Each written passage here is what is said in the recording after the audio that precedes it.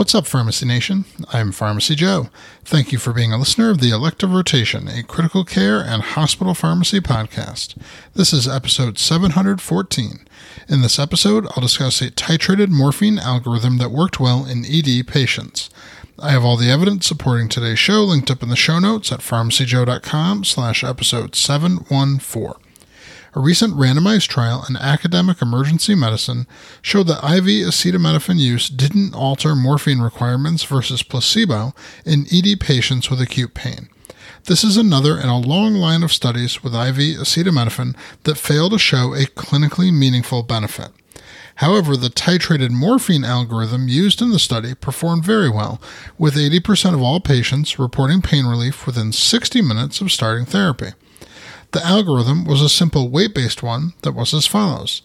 Initial dose of IV morphine was 0.1 milligrams per kilo. An additional IV morphine, 0.05 milligrams per kilo, was given every 15 minutes until pain score was less than 4 out of 10. The titration of morphine was stopped if the patient reached what the authors describe as locally defined safety criteria. They did not elaborate on this criteria in the published article.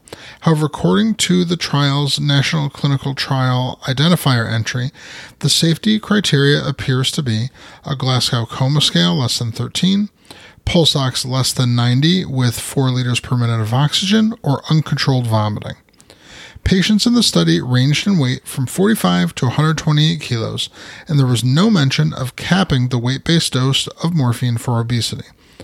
On average, pain was relieved after one additional dose of morphine for a total of 0.15 milligrams per kilo, and the average 4-hour total was about 0.2 milligrams per kilo of IV morphine.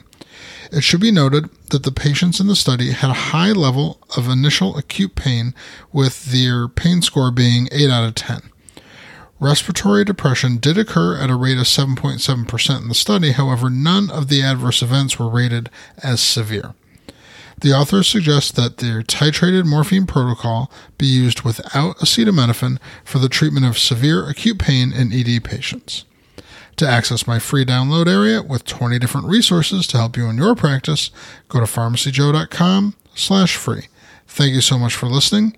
I'll see you in the next episode of the Elective Rotation.